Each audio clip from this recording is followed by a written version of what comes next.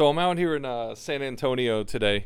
Actually, the welcome that I get from San Antonio is seeing this huge gentleman washing, like hand washing with a hose, three elephants.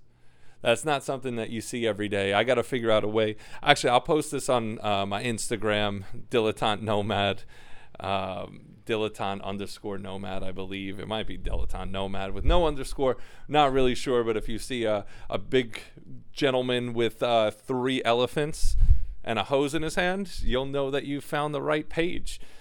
So I'm out here in San Antonio. On the way out, I was actually talking to a gentleman that works in my industry, and he mentioned that he was like, man, he's like, it sounds like you got like the coolest job in the world. He's like, you get to have a lot of fun. Like, there's no challenge with you having fun.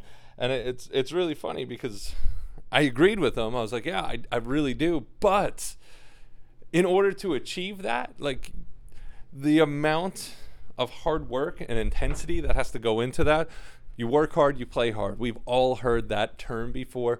It is true, and it's especially if you surround yourself in great organizations that believe in that same culture, that you will be able to work hard and play hard. As long as you're getting the job done, nobody's going to get in your way.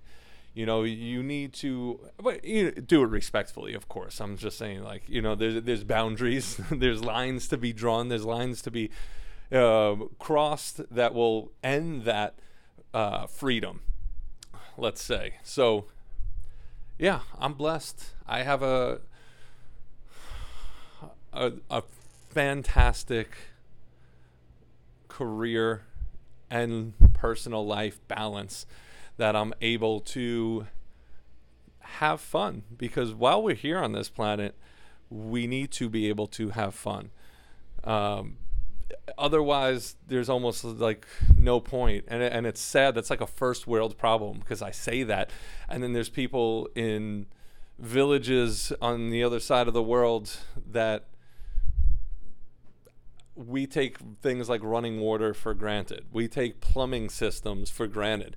But imagine how different our world would be and our surroundings if we didn't have the basic amenities that allow us to capitalize on bigger pictures, or focus our energies on bigger picture items, not worrying about like where water is coming from, you know. And obviously we have those issues here too. They're homegrown as well. I mean, Flint, Michigan, I think Jersey now has their own issue, in Newark, you know, where, you know, the drinking waters are highly contaminated. And it's a shame that Flint still to this day has not even been remedied.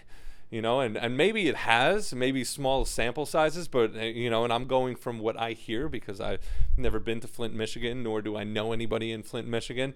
So I hear this secondhand. I'm a firm believer of not really trusting everything that you hear all the time, just because it's never always the reality of what's going on.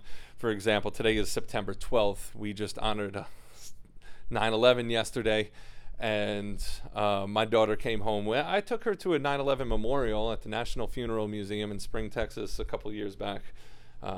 Actually, for my birthday, that's where we went. And I told her a little bit about 9/11, and she learns about it a little bit every year. You know, they just mention it, the Day of Remembrance at school. You know, you honor those that we've lost, and you know what it meant. And I actually respect what the teachers told her this year. They kind of just told her what happened and said, for more information about it, you know, ask your parents, or like do some research on it, because it affects people differently. And there's a lot of different theories on what happened, how it all transpired, and could it have been avoided? I'm not here to get into 9/11. I'm actually here to talk about San Antonio and how great of a city this is. You know, and I forget how great of a city is until I start rolling through the city and seeing the different culture, and just, I feel like it's a happy city. There's a lot of smiling faces, and people just seem genuinely like they're having a good time. They're enjoying life.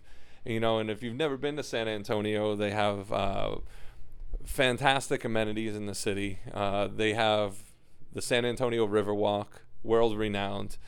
It is the city's built on this Riverwalk,